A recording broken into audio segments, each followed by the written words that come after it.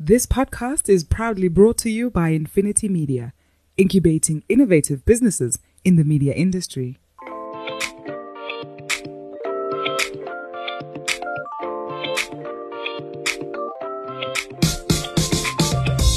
Hi, I'm Gordon Muller. I'm the guru in the Doc and Guru podcast. Thanks for being with us. For those of you who don't know me, I've spent over 40 years in the media industry in South Africa and pretty much made it my home, my life, my passion. I have other passions. Unfortunately, for my sins, I'm an Arsenal supporter and a Sharks supporter, so we're going to do pretty much everything on the show as it pertains to media, marketing and money, but we don't take jokes about Arsenal or the Sharks. I'm Doug Mateus, the doc on the show. And again, for those of you who don't know me, I've spent 30 years in various companies in South Africa running different marketing functions. And the last job I had, I was privileged enough to work with a team that took the brand to the fastest growing brand in South Africa in 2018 with a 47% year-on-year growth. So that was a great achievement for the team, and I'm really proud of that.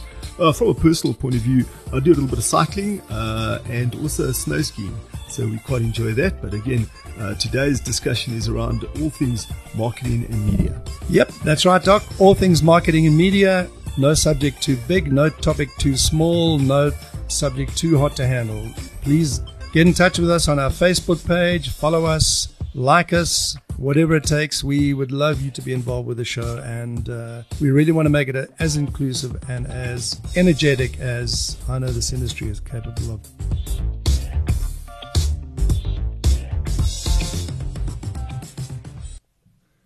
Morning, Doc. Good to see you again. Hey, Gordon. Always nice to be here. How's it going? All right, man. I see you're emanating, or just like what's the right word? Iridescent with creative intelligence this morning. You're obviously prepared for our topic with Cherylene. Yeah, no, absolutely. I've been preparing and trying to get my creative juices going. So it's great, eh? But yeah, we have a nice special guest with us. Cherylene, Dr. Cherylene de Jager. Cherylene I met with on the faculty. I do some work at University of Stellenbosch Business School, and Cherylene does some work at various universities, one of which is those, and that one at least. So it's quite nice to have her. Cherylene, thanks very much for taking the time and spending it with us this morning. No, I must thank you and Gordon for affording me the opportunity to do so, Doug. It's much appreciated. Fantastic. And I mean, today we're going to talk, Gordon, lead in with the re, is you've just written a new book, and it's around creative intelligence at play, specifically with a view to the world that we're living in now, the 4IR type world. And so we want to just chat a little bit about that. But just, I think, as a lead in,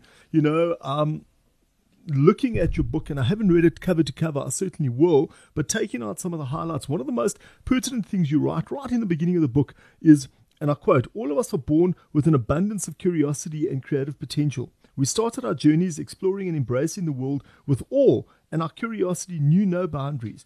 We approached everything without fear and with great enthusiasm." You then go on, and within that same preface, you talk about how it all came unstuck at a very early age, and most of us have experienced that. Most of us have been told, just like you were, always color within the lines and follow the instructions carefully. Do not be creative. Do as you're told. Do not use initiative or think out of the box. Do what everybody else does, and you will just be fine. Do not question. Memorize what you were told, and so on and so on. So suddenly, at a very young age, we get into a box and we get told, don't, no, stop it, not, etc. So all those negative words. So I think that's a little bit of a long intro from my side, but it sets the scene, Gordon, for what we want to chat about today. Creativity, and more specifically, creative intelligence. Yeah, I think, let's Cherylene chip in here. I'm going to provide the counter argument. I think a lot of the damage in terms of over promising to children has been created by fridge magnets. There's the counter argument, which is that every child in the world, whether they have any form of talent whatsoever, has been told that they are gifted and that their work, however poor it is, will be stuck on the fridge for the world to gaze upon. So, somewhere between the two possibly lies the truth. Let's let Cherylene explain where the truth may lie. Gordon, now that is a nice curveball that you've sort of thrown at me to start this argument with. Yes, there should be a fine balance, I agree, between establishing creative confidence and also giving incorrect feedback as to one's abilities.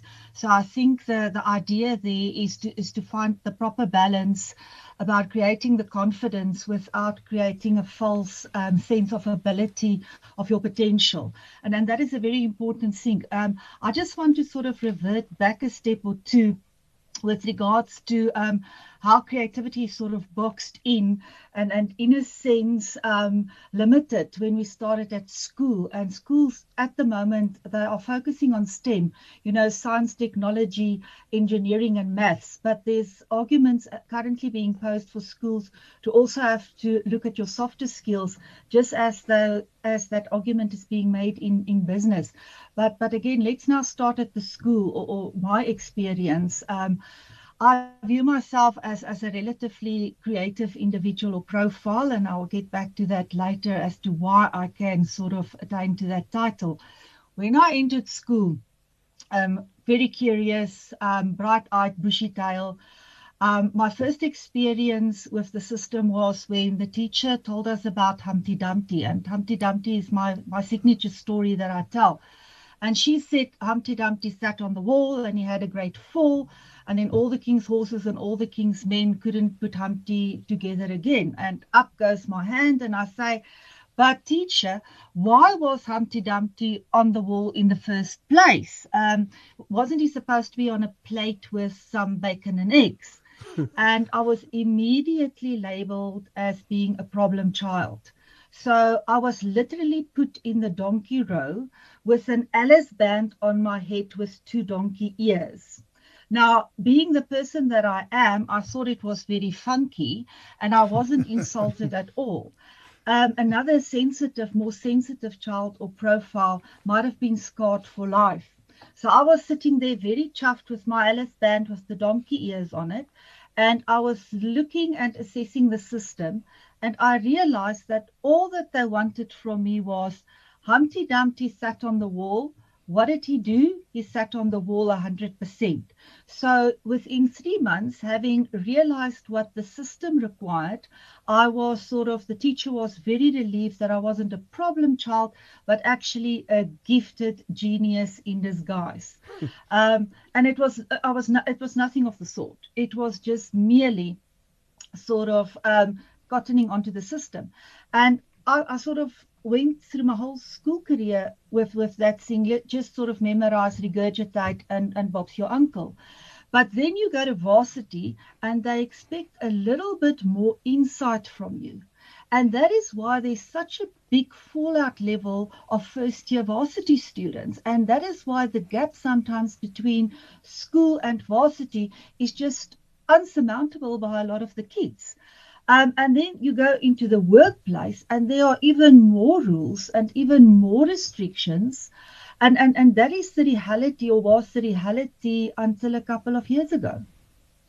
Yeah, I mean, I think that story probably gets played out, all over the world, and it's distressing, and it's unbelievable that, from my childhood in the 50s, maybe I could believe that, but it still happens, and I guess that's true. But I think for me, it's the balance, though, and I'm coming back to my industry, maybe, which is where we should end rather than start, which is the media side of the advertising business, where the biggest need is for people who are just numerate, who are capable of adding. I think that as we encourage creativity, we should identify those for whom creative excellence and creative intelligence is the high point of their performance, but we shouldn't disadvantage those who are not capable of that high-end, cutting-edge creativity, but they are competent.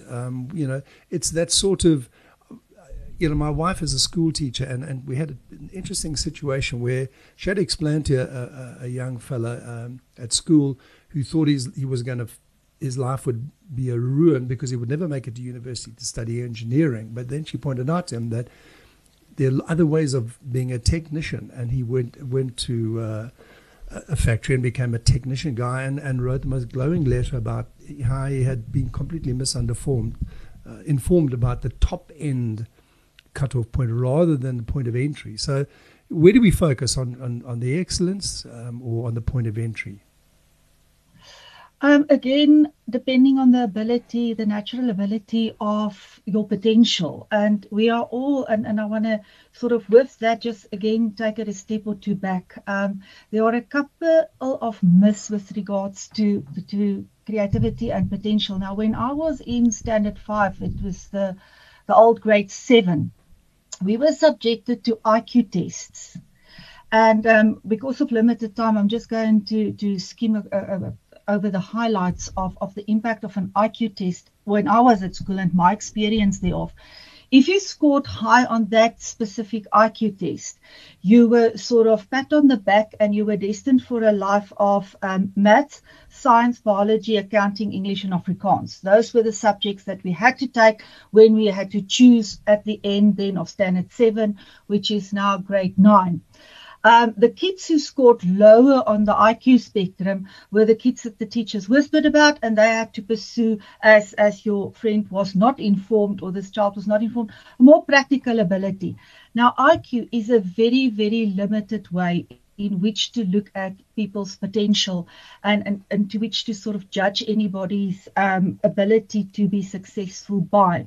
Howard Gardner, and that's also shared in my book, and I wrote to him and he gave me permission to make use of this as a barter agreement for some of my IP and my thoughts, and it was a great agreement in the end. So he identified 8 intelligences, and they are your linguistic intelligence, people who are word smart, your visual spatial intelligence, people who can draw, mathematical intelligence, people who can add, who does well in maths, naturalistic, who loves nature and who can contribute to that, and so forth. So he identified, and most important of all, your intrapersonal intelligence, is that is knowing yourself, making peace with your strengths and your weaknesses, playing to your strengths and getting other people to manage your weaknesses. And then your interpersonal intelligence, it's like your Oprahs, like your politicians who can manage and work well with people. So those 2 intelligences extremely important.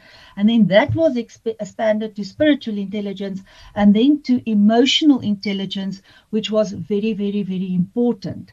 And then creative intelligence is that intelligence that enables you to know how to play to your strengths, how to manage your weaknesses, and which elements of those elements to actually play to. So the example that you cited of this young man being in your wife's class is probably somebody with technical intelligence which hasn't been explored, or with a different intelligence. And this happens so often that kids after matric or after school, after varsity, say, I'll never study for as long as I live, until they find their niche and their passion and their purpose. And when they have discovered that, they absolutely excel, Doug. Yeah, I mean, I agree. And, I've seen it, not just in terms of the different types of intelligence. And I guess that's what manifests itself. But in work, I'm talking now specifically in the world of work, and again, Gordon, you and I have touched on it numerous times around culture. And Cherylene, you talk about culture in your book. I've worked for and with people where the environment, and one of the things you talk about is creating an environment where you can express yourself. Now, I'll give you a really practical example. Obviously, I'm not going to name the person or the organization, but as a very senior guy, you're almost too scared to talk in a meeting. Never mind express a creative thought, just say a word. I mean, you literally see people, because the fear culture is such that they want to hide behind a computer in a meeting, hide behind a piece of paper, not to be singled out. And I think that's the type of dysfunctional culture where there is no ways people are going to be creative. They just want to keep their job. The fear is you're going to get fired or ridiculed or bullied. Quite on the opposite side, I had many years, great years in an organization where it was quite the opposite, where you were not encouraged to fail, but you were certainly not punished for failure. You were, it was a learning experience. And there, you'd be like that eager kid of saying, pick me, can I also have a go and have a voice? And it's quite interesting. You talk about, playing to, and it's the emotional maturity of that leader. I worked for different people who would sit back and allow you that space and didn't feel threatened by you expressing your thoughts. So absolutely, I buy into the fact that it's multifaceted, and one as a leader, and we take it back to organizations, is to identify the various strengths of your role players and build on that. One thing that I usually start off with when I sell my value proposition to an organization, Doug, is to say, okay, let's assess what are the determinants that you do have in place that is supportive of creative and innovative expression. And now here I would like to go to address the definitions. You're listening to The Doc and the Guru, proudly brought to you by Infinity Media. There are as many definitions for creativity and innovation as there are people and schools of thought. When I work with organizations or teams, I always tell them that they need to define creativity and innovation. They also need to determine whether they view these concepts as being the same or are they different. And if they're the same, motivate why. And if they are different, motivate why as well. Now, my views with regards to this is that creativity precedes innovation and that innovation without creativity is sterile. Now, I took the definition from Einstein, who said that creativity is intelligence having fun, as my point of departure for creativity. Obviously, I've coined a definition for creativity myself in my PhD research, and it's in my book. But I like that shorter version of the definition. And then I've coined a very interesting definition for innovation. I said innovation is creativity commercialized. And then some of my students say, oh, in other words, it's creativity in a business suit. And then I kind of like that reference. Now, innovation is creativity commercialized has been taken up in the top 50 innovation quotes list. And I have to brag about this. I've got some bragging rights here. It's given me, it's with the likes of Steve Jobs and then Bill Gates' definition of innovation is business at the speed of thought. So, well, before you go on, congratulations. Well done. Yes. Thanks, guys. That was quite. I was quite chuffed. There's a few things that I'm chuffed about, and that's one of them. So what happened is that innovation was, in a sense, more acceptable in the business environment than creativity, because there was a bit of a stigma attached to the creative types, and I'm not going to go into that detail. So innovation was sort of the new buzzword in the corporate corridors for a while, and it was like from innovative milk bottles turning green when the milk is sour to innovative cars and vacuum cleaners. And I always say that innovation was the bikini of the 21st century, because in the 70s, if you wanted to sort of advertise anything after the Bond movie where Ursula Andress came out of the sea wearing that starkingly white bikini. Vividly recall it. Gordon remembers it like it was deeply embedded in my teenage psyche. There's very rarely a day that goes by without me remembering Ursula Andress emerging from the sea. Well done, Cherylene. No, James. That was past my. No, it was after my time. So I just watched the movie postscript. But that really sparked, and you being in media and advertising, that really sparked a whole, and you must be aware of it, a whole genre sort of an advertising where it was bikini-cladded ladies that were used from stoves to cars, and then it was the buzzword innovation. But innovation was also enough. And then it was the whole shift to design thinking. Now, the good thing about design thinking, and I'm very aware of our time limitation, is that design thinking includes making a prototype. So the whole design thinking, being the new silver bullet and the new buzzword, the thing I like and appreciate about the design thinking process is the prototype. A prototype is required, whether you draw it, whether you build it, whether you make it with CD printing, they want a prototype. And that's the good thing about that. But then in 2010, there was a whole shift in thinking again, that design thinking they need more. They needed to scale after design thinking. And then design intelligence, the term started to emerge. And then there was this whole shift to creative intelligence. And this is now where I come in. And I was very brave because very few people then attempted to define creative intelligence. And there were huge debates about it. So I posed a very comprehensive, and I'm talking of memory totally at the moment, I've got nothing in front of me. So I posted a very comprehensive and a very daring definition of creative intelligence. And I said that creative intelligence is knowing which, wait for this, which creativity, innovation, and design thinking, methodology, framework, technique, or tool to apply when, where, and how to navigate the fourth industrial revolution while shaping the future. And this is also part of my book title. So Dr. Alan Black, a great creativity voice, international creativity voice, he said, wait for this, a young lady, a young professional in South Africa. I haven't been called that for a while, so I just loved being called a young professional in South Africa, posted this comprehensive definition, shorten it. Yeah. So I had a second attempt at shortening this definition.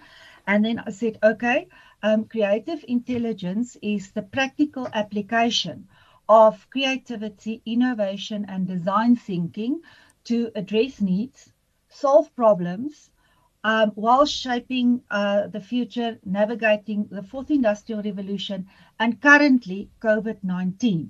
That was also too long, bear with me, and then I shortened it to creative intelligence at work and at play is innovation in action. So play being a very important part of the creative process, innovation being creativity commercialized, creativity being intelligence, having fun, and we need to muster and mine all the creative intelligence at our disposal in order to make sense of the current situation and the future situation to come. And I want to end on why the shift from creativity to creative intelligence, because creativity is a very narrow view as to what we need in order to reimagine, recreate, and reshape a future in which we all need to thrive. I think there's some fascinating observations there, and I really think if I look at the advertising industry's attempts right now to kind of reinvent itself, this is a really important narrative. I'd love to have you chatting with the ACA, with Marty Okabe. I think that'll really be a dynamic discussion, how the agency world is delivering on these things, because you mentioned the 8 intelligences, and that really resonates with me. The thing which I find most interesting is that there was a time when I came into the industry in the 70s where what differentiated ad agencies from other businesses was that we had all 8 intelligences in one company. Now we've got 8 companies, each professing to have one of those intelligences, and I think that has diminished the industry. But vis-a-vis your young professional in South Africa, I would imagine then, if I'm remembering Ursula Andress, you probably fixated on Daniel Craig emerging from the sea and his budgie smuggler in Spectre. I think that was about 3 or 4 years ago. Yeah, but that's a different shift and a different intelligence. That is body kinesthetic intelligence in action. And to that point, can I just cite an example here? Sure. That's one of my favorite examples. If you look at Aishwarya Rai, being beauty queen, then Bollywood actress, and then businesswoman, constantly reinventing herself, using the intelligence suited and fitted to her purpose and where she is during her career transition. The same thing with Arnold Schwarzenegger. He went from bodybuilder to actor with very little narrative until he could speak proper English, to politician. And he said, I will be back. And indeed, he's back. And he then reinvented himself using tapping into a prior intelligence to reignite his career path. So interesting examples that just comes to mind as the conversation unfolds. And then can I please just go back to the the environment conducive to creativity and innovation. May I? Sure, of course. Okay, thanks. Because, you were talking about cultures and environments that is filled with fear. So I have started with a company that realized that they will never be, and I can cite them, I've got their permission. It is PPC, the cement manufacturer. Yeah. And the CEO at the time was Ketso Gordon. And they embarked on a huge innovation drive and initiative, and they realized that they will be still be making cement in the same fashion unless technology radically infuses a new shift. But what happened there is let's see where we can be creative and innovative. And although the culture wasn't in place, they agreed to, for the duration of the intervention, to actually remove blockers and create for the time being an environment conducive to creativity and innovation. And it was amazing, just that shift in enabling people to do so. What the people came up with, repackaging, just making the packages smaller, that allows people to carry it, actually improved sales, and I can cite thousands of examples like that where it actually worked in practice. But for the sake of the time, again, just the highlights there. Sure, absolutely. And again, thanks for that. And just to our listeners out there, the book, and again, I must say I haven't read it cover to cover, I certainly will, but going through it in a little bit of detail, preparing for this podcast, is a good mixture between, as you say, the theory and the thinking, and really good practical examples and practical exercises. So I'd urge you to go out there, get the book. Now, Cherylene, how do I get hold of it? Is it a physical book? Is it an e-book? If somebody wants to get a hold of it, what do they do? Doug, it's in both formats. Knowledge Resources is the publishing company, and you can just go onto their website. They deliver in Johannesburg the physical book. I prefer the physical book because creativity is tangible, and there are creativity exercises. There's a creativity grab pack for in the book, a chapter, and you can actually draw on it, and it should actually act as your notebook should you wish to do so, because one of the greatest ways to become creative and to establish your creative confidence is to take notes. It's also on Amazon, so it is in both formats. For the local guys, I would like them to support Knowledge Resources, please. But for the international clients, they got it through Amazon, and it's both ebooks and physical. That's wonderful. Thanks. And again, I urge people to get out there, to purchase the book, and to just get better at understanding and developing. Now, Cherylene, if people want to get hold of you, are you on any social platforms? Do you have a mail address that you prepare to share? Because, obviously we want people, if there are people out there who want to take the conversation further, we can only cover so much in the podcast. How do they get hold of you?